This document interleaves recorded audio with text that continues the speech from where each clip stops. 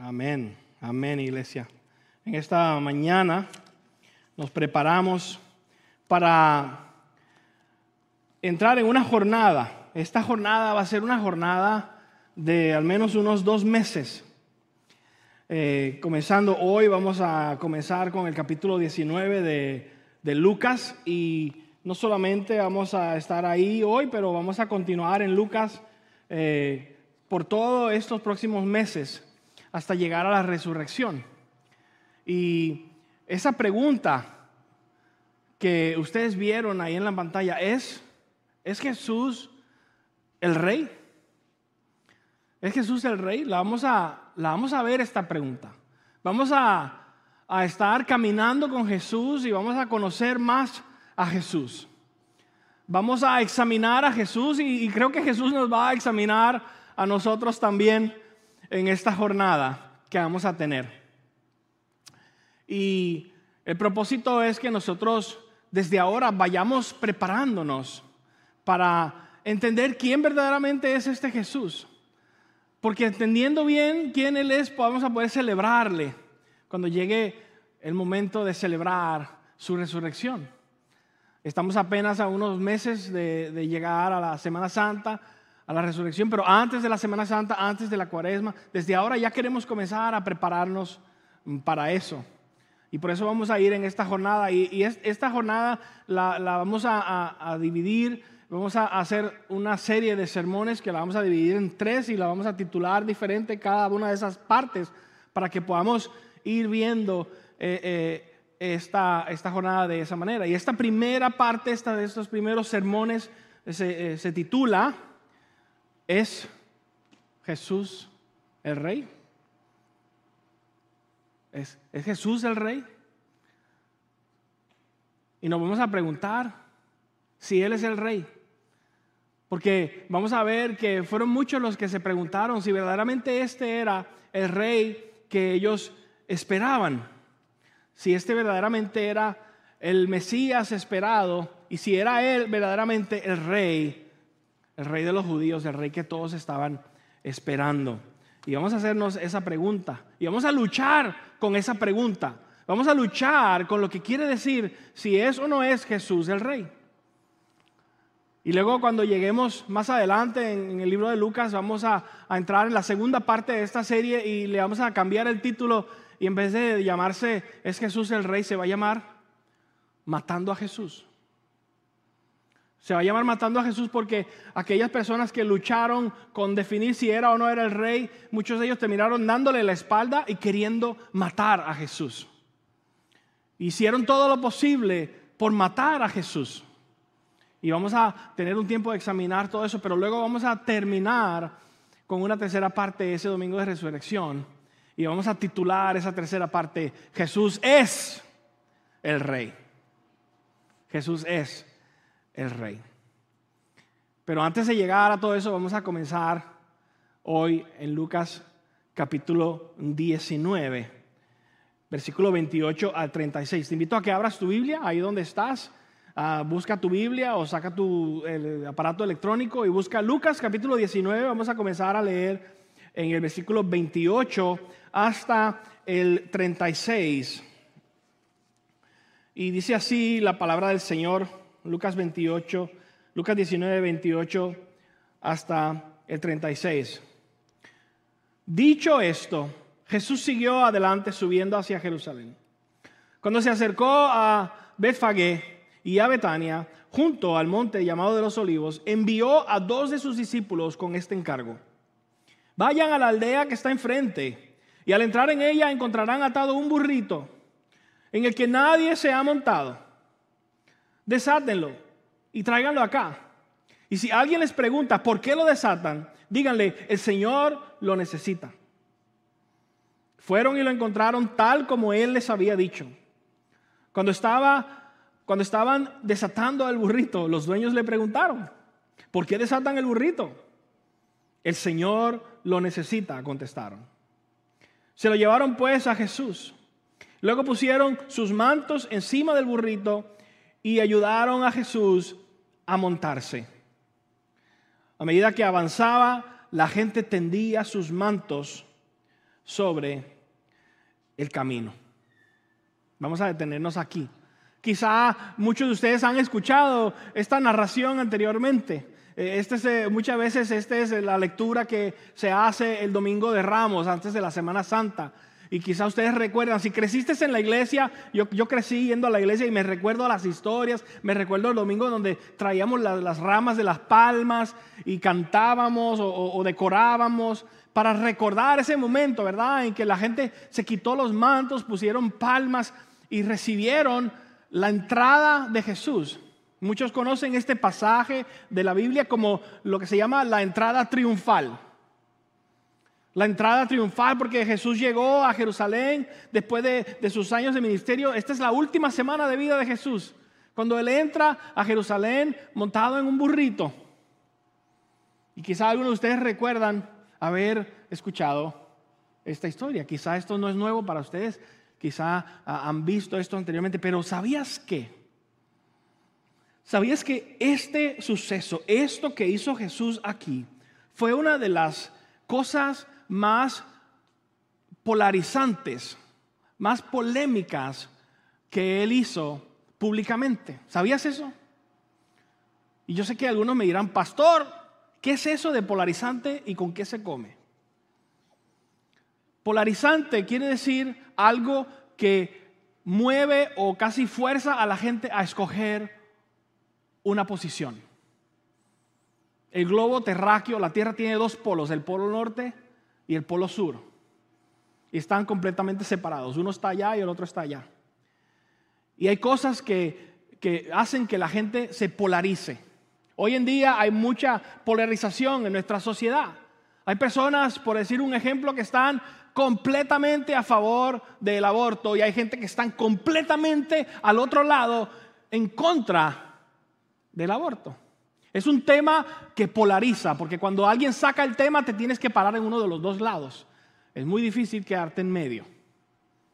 ¿Sí me entiendes? Entonces Jesús hizo un acto aquí con esto de entrar ahí con un burrito que fue polarizante, que hizo que la gente tuviera que escoger uno de los dos lados.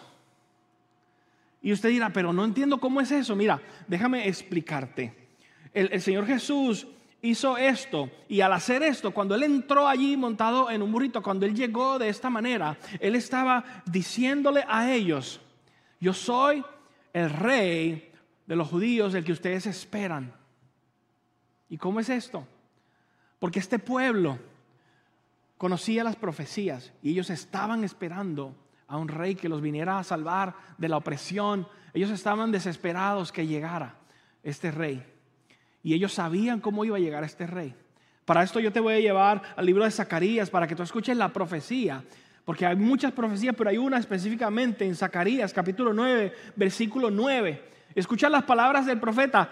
Más de 500 años antes de que Jesús entrara por Jerusalén, el profeta Zacarías dijo estas palabras, Dijo esto, Zacarías 9, versículo 9. Dijo, alégrate mucho, hija de Sión, grita de alegría, hija de Jerusalén. Mira, tu rey viene hacia ti, justo, salvador y humilde, viene montado en un asno, en un pollino, cría de asna. ¿Ahora entienden? ¿Ahora ven? ¿Ahora pueden ver por qué la gente pudo identificar este suceso? Porque ellos estaban esperando que este rey llegara humildemente montado en un burrito. Y precisamente eso fue lo que hizo Jesús. Esto no fue una casualidad, esto fue un acto completamente pensado. Jesús hizo esto con toda intención de publicar, de declarar, de que todos vieran. Él está diciendo, soy el rey que ustedes esperan. Eso fue lo que Jesús hizo al él entrar ahí intencionalmente. Esto es un cambio drástico a la conducta de Jesús. Si tú has visto la historia de Jesús y ves lo anterior, antes de este momento Jesús no andaba por ahí diciendo, yo soy el rey que ustedes esperan. No era así. De hecho, él evitaba mucho de esto de la propaganda y le decía a la gente, vete y no le digas a nadie que fui yo quien te sanó. No sé si recuerdan haber leído partes como esa. Pero te voy a dar un ejemplo. Te voy a dar un ejemplo en Juan capítulo 6. en Juan capítulo 6, versículos 14 y 15, cuando Jesús alimentó 5,000 personas de una manera milagrosa. Mira lo que sucedió después de haber sucedido esto. Juan capítulo 6, versículo 14. Dice, al ver la señal que Jesús había realizado, la gente comenzó a decir, en verdad este es el profeta, el que ha de venir al mundo. Pero Jesús, dándose cuenta de que querían llevárselo a la fuerza y declararlo rey, ¿qué hizo? Se retiró de nuevo a la montaña él solo. En aquel momento no era el momento. Y él no se dejó coronar, no se dejó exaltar, se retiró. Pero en este momento que Jesús llegó montado en un asno y hizo esto públicamente ahí delante de todos, cambió lo que él había estado haciendo hasta este momento, cambió drásticamente y la gente lo notó, la gente lo entendió. La gente no se lo perdió, los que estaban allí entendieron el mensaje que Jesús estaba comunicando. Y lo entendieron porque tú puedes ver la respuesta. Mira la respuesta en el versículo 37. El versículo 37 dice, al acercarse a la bajada del monte de los olivos, todos los discípulos se entusiasmaron y comenzaron a alabar a Dios por tantos milagros que habían visto. Gritaban, bendito el Rey que viene en el nombre del Señor. Paz en el cielo y gloria en las alturas. Bendito el Rey que viene en el nombre del Señor. Fíjate qué detalle hay aquí. Que aquella gente comenzó a decir, bendito el Rey que viene en el nombre del Señor. ¿Qué estaban haciendo ellos? Mira, ellos estaban recitando el Salmo 118, versículo 6. Esto es una escritura que ellos ya tenían, que ellos ya conocían. Estaban recitando el Salmo 118, versículo 6, pero con una diferencia. Que en el Salmo 118, versículo 6 dice, bendito el que viene en el nombre del Señor. Pero ellos le cambiaron, en vez de decir bendito el que viene, ellos dijeron bendito el Rey que viene en el nombre del Señor. Ellos afirmaron que este era el Rey que viene. Porque entendieron lo que estaba sucediendo. Y por eso gritaban, bendito el Rey que viene en el nombre del Señor. Lo afirmaron de tal manera que vimos ahí, que leímos en la descripción, que se quitaron las túnicas y las pusieron ahí donde él pasaba. Esto se ve en la escritura anteriormente. En Segunda de Reyes, capítulo 9, cuando el rey Jehu llegó victorioso, cuando el rey Jehu, que era un rey poderoso, que había ganado batallas, y cuando él llegó en la entrada, ¿qué hicieron? La gente se quitaban las túnicas y las ponían ahí para que el rey pasara sobre ellas. Entonces el pueblo que sabe eso, que entiende esa tradición, que conocen eso, están haciendo lo mismo con Jesús. Están actuando como ellos habían actuado con un rey. Están reconociéndolo como un rey. Están recibiéndolo como un rey.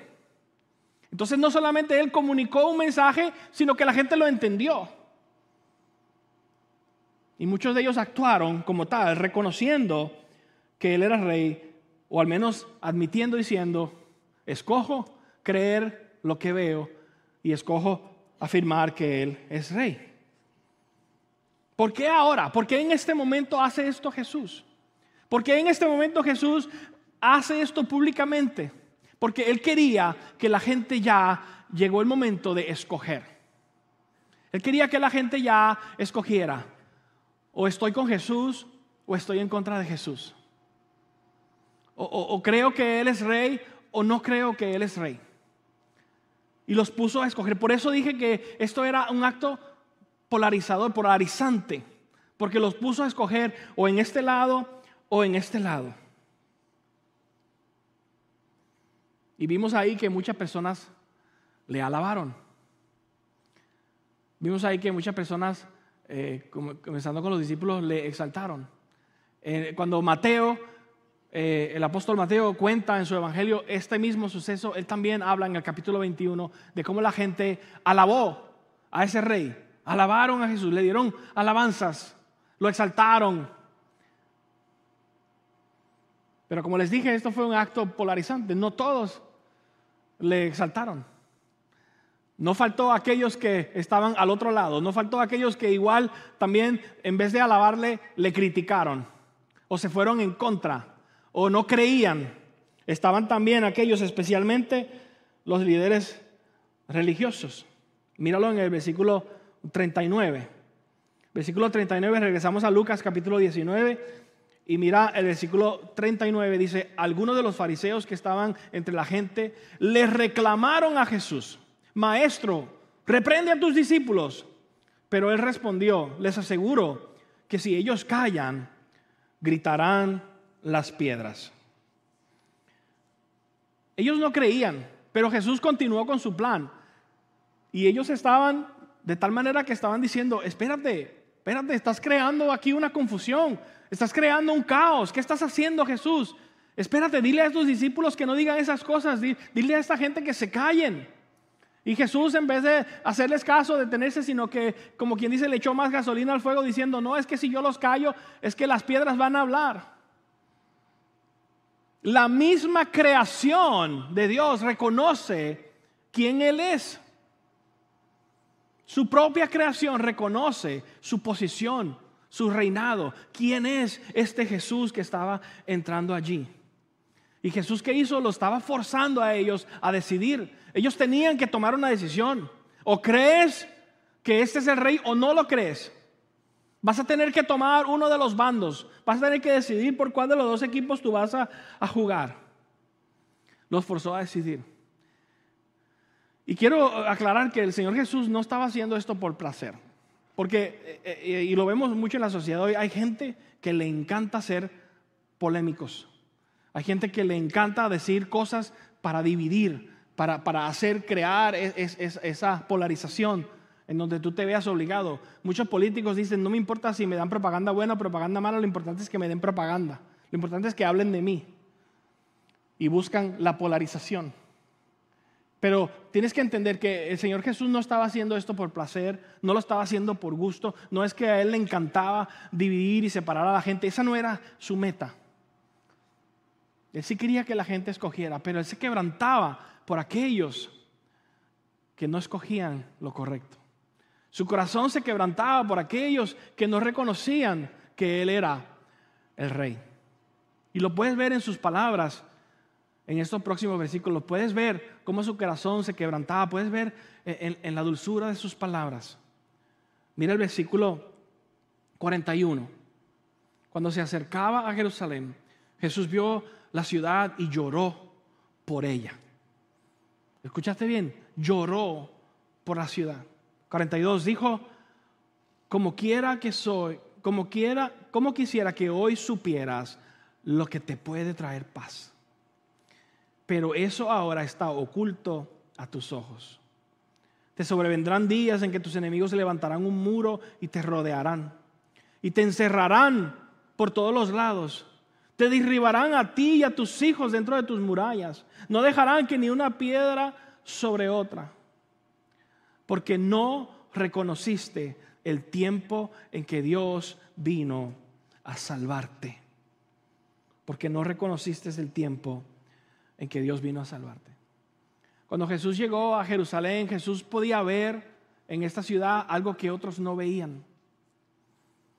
Él podía ver la desesperación de la gente. Él podía ver el quebrantamiento de la gente. Él podía ver que estaban perdidos. Y él podía ver aún más lo que iba a suceder 35 años después de su muerte. Cuando vino la destrucción de Jerusalén, el Señor Jesús ya podía ver estas cosas. Y él sabía que esto era el resultado de aquellos que no habían creído. Él podía ver el ejército que iba a llegar, él podía ver los muros caer, los niños gritando, la gente sufriendo, el pueblo muriendo, porque no reconocieron, dice acá, el día de su salvación. El Señor estaba llorando por aquella gente que se perdía. Él estaba llorando por aquella gente que estaban siendo destruidos. Él estaba llorando porque él podía ver la condición de sus corazones. Y su corazón se quebrantaba. ¿Por qué venía esta destrucción otra vez? Él dice ahí en estas palabras, lo leímos, dice: porque no reconociste el tiempo en que Dios vino a salvarte. Literalmente, las palabras que él usó es: porque no reconociste el día de tu visitación. La versión, si lees la versión Reina Valera, dice, porque no reconociste el día de tu visitación. Es el día en que el Señor llegó allí. El día en que Dios mismo, hecho hombre, vino a visitarlos. Estuvo allí. Esta gente esperaban a su Dios. Esta gente esperaban al Rey que venía en el nombre del Señor. Y allí estaba. Allí estaba su Dios y su Rey. Y gran parte de ellos no lo reconocieron, no lo recibieron. Se perdieron el momento, se perdieron el día de su visitación. El día en que venía la salvación a ellos, se lo perdieron recibir a ese Rey que ellos tanto deseaban. Imagínense que los líderes religiosos, aquellos que eran los que podían decirle a la gente, vengan, vamos a verlos. Aquellos que eran los que habían podido decir, este es, mírenlo, vamos a alabarlo, vamos a someternos a él. Aquellos líderes fueron los primeros en dar la espalda. Fueron los primeros en criticarlo, los primeros en hablar en contra de él. Fueron los que querían deshacerse de él. ¿Y qué hizo Jesús? Los forzó a tomar una decisión. Los forzó a que escogieran uno de los dos lados. Hizo un acto público que obligó a la gente a decir, o este sí es, o mejor quedarse callado y decir, este no es. Por eso fue un acto polarizante. Porque el Señor los puso en 3 y 2 y los forzó a escoger. Y el acto que viene después, lo próximo que hizo, también lo hizo de una manera en que puso a la gente a escoger. ¿Qué viene después? En el 45 y 46 es el momento en que él va al templo. Y no sé si te acuerdas lo que él hace cuando va al templo, pero vamos a verlo. Versículo 45. Mira lo que dice, versículo 45.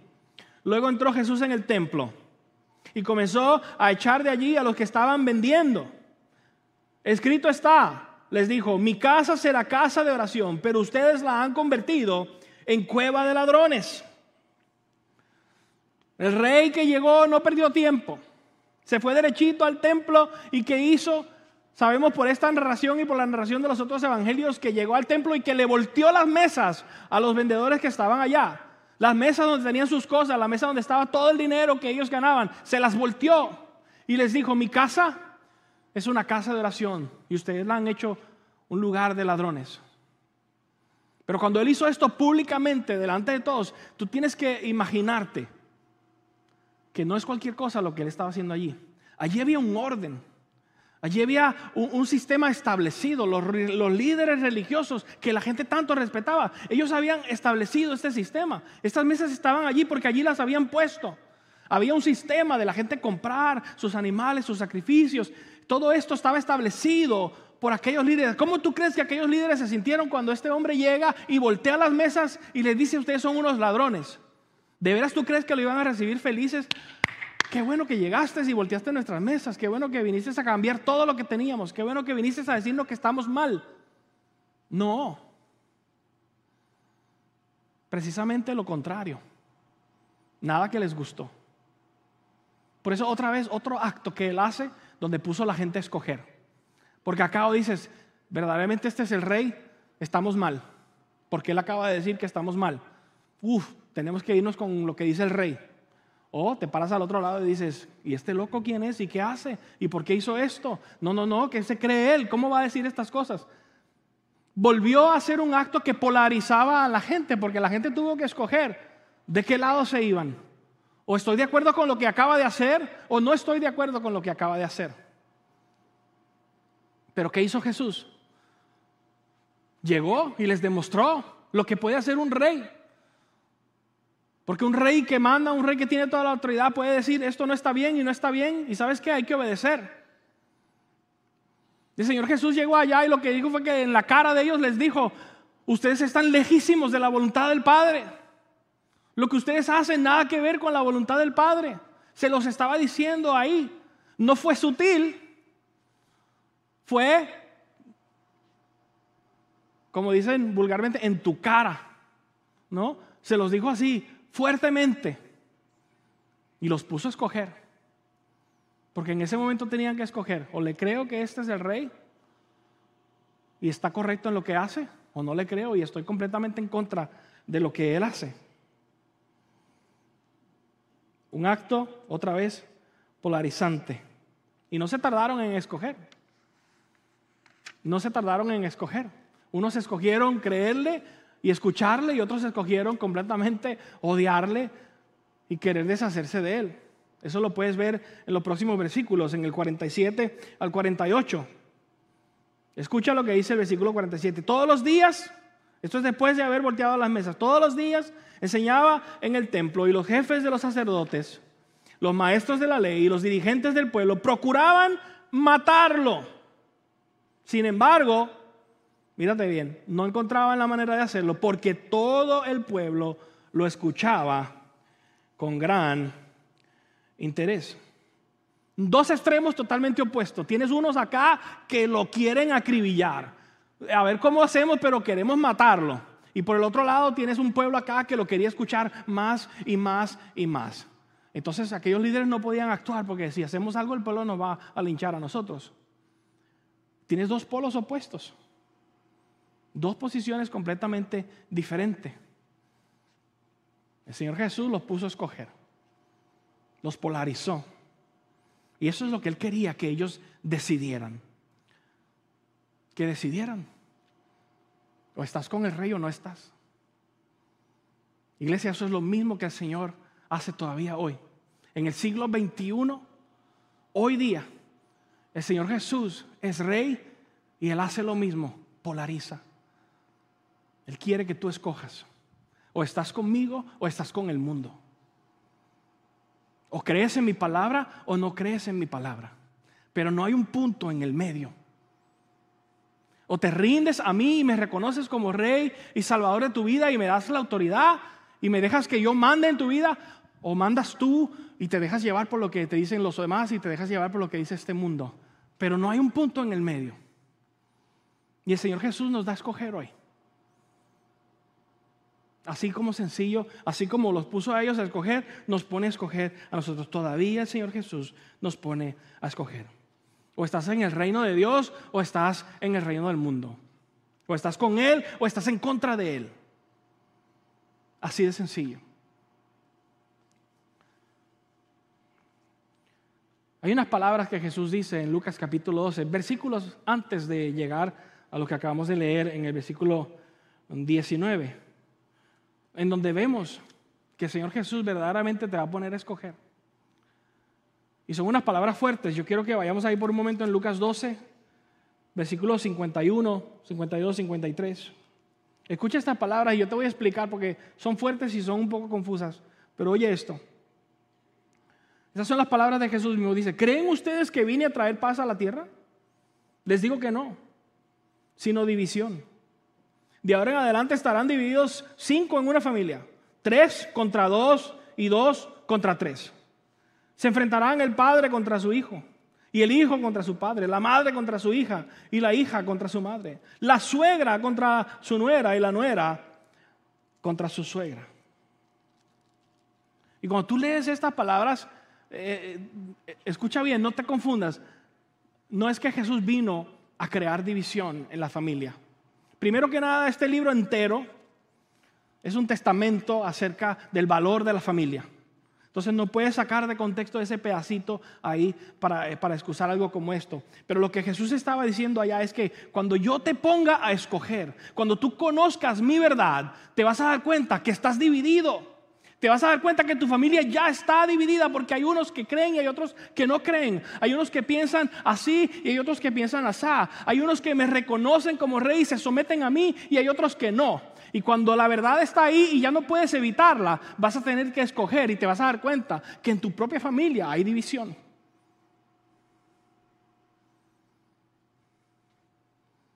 Y el Señor Jesús lo que quiere es que tú escojas.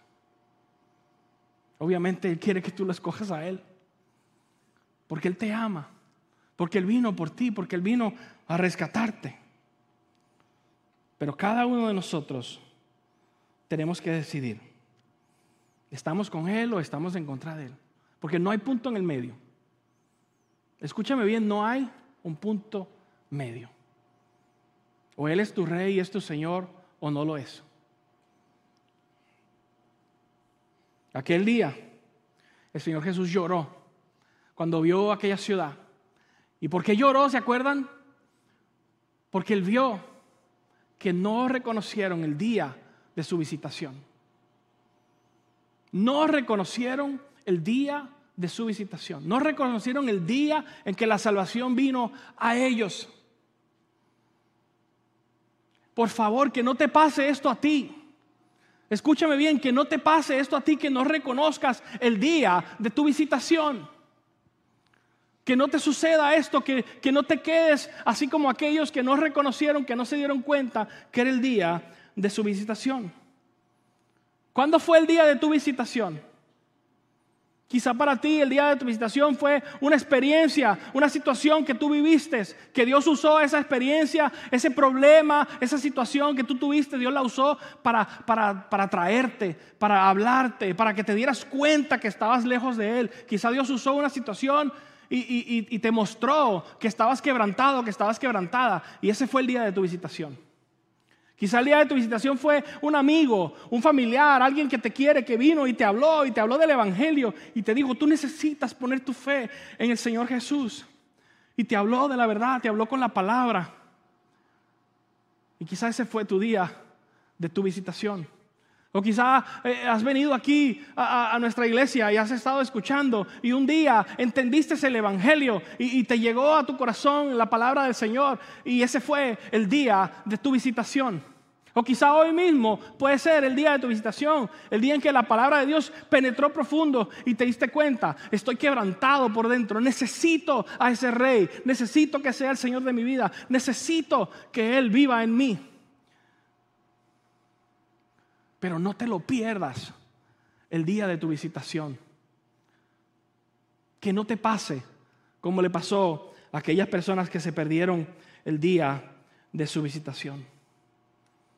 Si el Señor Jesús viene a visitarte, si viene a buscarte, te lo perderás, lo reconocerás, o lo vas a ignorar y te vas a ir con las cosas que tú conoces del mundo, o le vas a dar más importancia a las cosas tuyas, a las cosas de este mundo. ¿Qué vas a hacer? Si el Señor te llama, si el Señor pone en ti una misión, si el Señor está queriendo hacer algo contigo, ¿qué vas a hacer? ¿Vas a reconocer el día de tu visitación o vas a ignorar el día de tu visitación? Vas a decir: no, mejor sigo yo con mis planes, no, mejor hago yo las cosas, mejor me ocupo de lo mío. Eso sería no reconocer el día de tu visitación. Si te toca tu corazón el Señor, si te muestra su gloria, pero tú escoges simplemente ignorarlo, simplemente dejarlo para después, entonces no reconociste el día de tu visitación. Que no te pase eso. Que no te pase eso. El Señor Jesús tiene mucho para ti. Él tiene mucho para ti. Y sí es cierto que cuando Él viene, Él te revela lo que está mal. Mira, cuando Él llega, Él te voltea las mesas.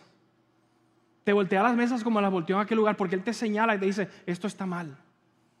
Esto está mal. Y te quiere corregir. Pero a la misma vez también Él, cuando llega con gracia. Y llega con perdón. Y sí te muestra lo que está mal, pero te ofrece perdón. Te ofrece restauración, te ofrece sanidad. Por lo tanto, Él es un Dios bueno. Él es un Rey bueno. Escucha bien. Él es un Rey bueno que murió en la cruz por ti. Ahí es donde le demuestra lo bueno que Él es. Cuando estuvo dispuesto a pagar con su cuerpo, con su sangre, tomar el lugar que Él no merecía porque Él no era culpable. Te demostró cuán bueno es al morir por ti. Pero no solamente eso, sino que cuando resucitó te demostró cuán poderoso y cuán glorioso es. Él es un Rey bueno y Él es un Rey poderoso, que sí tiene la capacidad de señalarte tus errores y tus pecados y de voltear tus mesas, pero te sana y te perdona, te restaura, te cambia, te transforma, porque tiene el poder para hacerlo. La pregunta importante hoy es si Él es el Rey de tu vida. Sí, Él es el Rey del universo. Sí, Él es el Rey y Rey de reyes y Señor de señores. Pero es Él el Rey de reyes y Señor de señores de tu vida. ¿Cómo tú sabes si Él es el Rey de tu vida? ¿Cómo reaccionas tú cuando Él te voltea las mesas? ¿Lo dejas que lo haga o te resistes? ¿Permites que Él te corrija y te cambie? ¿O le dices, no, espérate un momento, no toques esa parte de mi vida? Yo voy a creer en ti, pero a mi manera. ¿Cómo reaccionas tú cuando Él entra y te voltea las mesas? Porque Él quiere cambiarte. Él quiere obrar en ti. Y sí viene con gracia y viene con amor, pero también viene a voltear algunas mesas que han estado ahí donde no deben estar. En el día de hoy tú tienes una oportunidad de responder al Señor, porque Él se lo merece. Fíjate que este rey se ganó el derecho de ser tu rey, porque se entregó por ti. Siendo un inocente, entregó su cuerpo y derramó su sangre por ti. Siendo Él el Dios del universo, con todo el poder, con toda la autoridad, se rebajó, se humilló y se entregó por ti. Se merece que tú le dejes ser Señor y Rey de tu vida. La pregunta es si tú lo has hecho. En este día es una invitación a que tú permitas que Él sea el Señor y el Rey de tu vida. Muchos de ustedes han tomado este paso de fe anteriormente y ustedes un día le dijeron, Señor, te entrego mi vida, te entrego mi corazón. Ven a mí, cámbiame, sé mi Rey, sé mi Señor, me someto a ti. Te reconozco como el único. Pero hay otros que quizás no lo han hecho y que necesitan hacerlo hoy. Necesitas decirle al Señor, reconozco que eres Jesús, el Hijo de Dios, que murió y resucitó. Reconozco que eres el único que me puede salvar. Reconozco que te necesito. Reconozco que soy un pecador. Reconozco que estoy quebrantado, que estoy mal, que estoy lejos de ti. Lo admito. Te pido perdón. Y te dejo entrar en mi corazón. Y tú puedes hoy recibirlo como Rey, Señor. De hecho, yo quiero ayudarte a hacer eso.